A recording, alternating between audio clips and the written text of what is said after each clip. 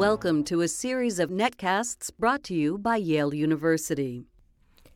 If you're looking for Yale School of Nursing faculty, you could try their offices, but you might have better luck at a local community health center, a child care program for teen moms, or even the home of an AIDS patient who needs help managing her medications. This is Colleen Shaddix for the Yale Office of Public Affairs and Communications, talking with Dean Margaret Grey about her school's long history of community involvement and how that shapes Yale's Clinical and Translational Science Award. So at most institutions, CTSAs are med school-only efforts. But here, nursing and public health are partners as well. How does that change the way community outreach and community research gets done? Well, actually, I think that in most of the CTSA awards, there is interdisciplinary involvement and interprofessional involvement. I think what's different about Yale's effort is that there is a real embracing of the fact that the School of Nursing has had, for many, many years, a long history of community outreach, clinical practice in the community, and for the past 20 years, strong programs of research in the New Haven community. And so as the Clinical and Translational Award and the center has grown, the School of Nursing's role has grown as the medical center has embraced the notion that there is real strength in this school in the area of community translational research. Tell me a little bit about nursing's role in the Yale Center for Clinical Investigation, roles that you play in governance or that your faculty play in leadership there. Well, the roles are myriad. I personally serve on the executive committee. I have several of my faculty who serve on important committees in YCCI. But most importantly, one of my faculty, Dr. Lois Sadler, and several other people are very actively involved and, to a certain extent, direct the community research agenda for the Yale Center for Clinical Investigation.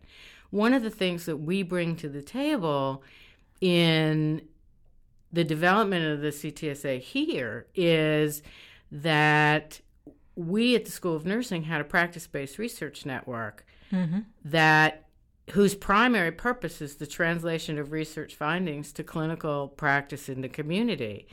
In addition to doing community-based research, one of the key elements of the CTSA awards is to facilitate the movement of research from the bedside or even the university-based clinics out into the community where we can really change public health. Let's talk a little about the upshot of that network, which evolved into something called Net Haven. Tell me a little bit about that work, what you're doing. Well, when we started the network about 12, 13 years ago at the School of Nursing, it was the first and only, at the time, practice-based research network that was composed entirely of advanced practice nurses who were committed to community-based practice. Practice-based research networks are really networks of providers out in the community whose primary job it is to take care of patients. And the idea is that they come together because they want to study problems that will ultimately enrich their practice. And the opportunity that came to us with the funding of the CTSA and the emphasis on translational research was to take our very successful network and grow it to be representative of community-based practices in the area, and not just work with nurse practitioners, but with work with physicians' assistants as well as physicians to really study primary care problems where primary care problems are. It's sort of ironic that that's where most people get their health care, but that's not where we study health care. Exactly. And one of the problems with, I'm not going to say that university medical center-based research is not good. It's very good. But only 1% of people's healthcare encounters are with university medical centers, unless they're dealing with some major health problem. Most people go for primary care for symptoms. Mm-hmm. And if we study them only in university-based settings, then we have a very jaded view of what happens to people. And so it leads to recommendations for too many tests, mm-hmm. too many medications, etc. And so the idea here is to study problems where they show up and come up with solutions that are real, that sort out who needs to be referred mm-hmm. for specialty care and who can be more effectively managed in the primary care setting. What are some of the things that you've learned in Net Haven already?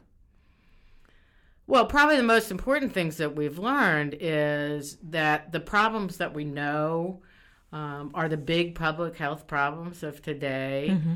like obesity, both in childhood and in adults, as well as diabetes, are the biggest problems, some of the biggest problems facing primary care providers, and that the usual approaches, the ones that we think of from a specialty care practice where you involve a big multidisciplinary team, can't be applied in primary care practices. And we know that community resources for dealing with these problems outside of the primary care network are not what they should be. And so some of the research that's happened in the network, for example, has focused on, well, how do you take a study like the diabetes prevention program, which was this huge clinical trial that showed that intense counseling and behavior change can prevent type 2 diabetes even more effectively than taking medication, mm-hmm.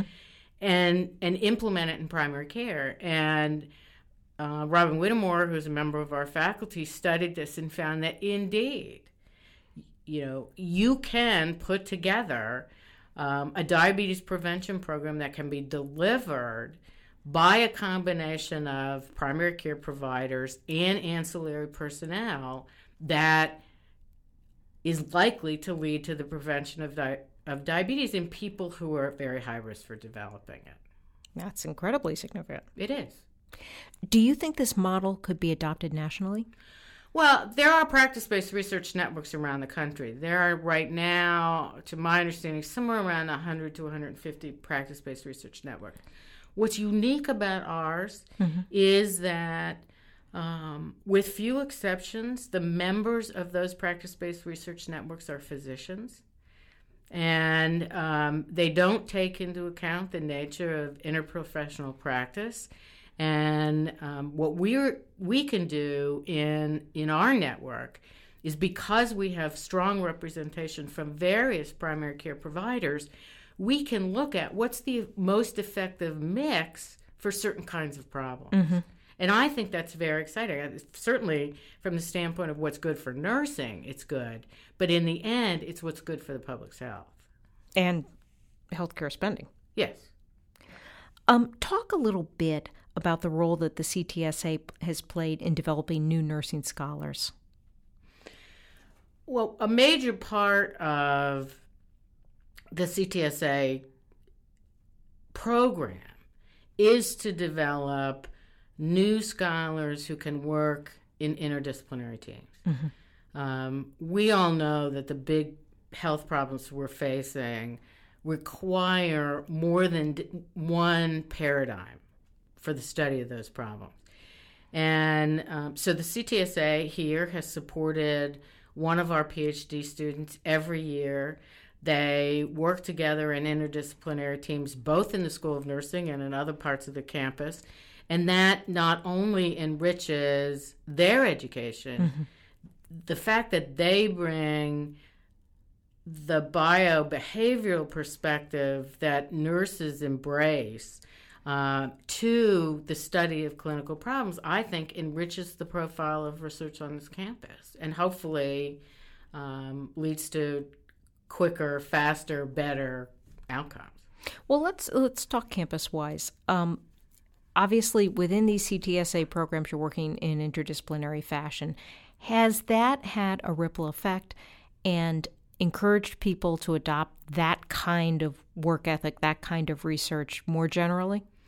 I think so. I think that there are sort of structural things that happen on this campus. On the other hand, I don't want to suggest that there weren't really strong interdisciplinary programs, both clinically and in terms of research, happening before the CTSA. I think what the CTSA has done is said to the community at Yale at large, this is really important.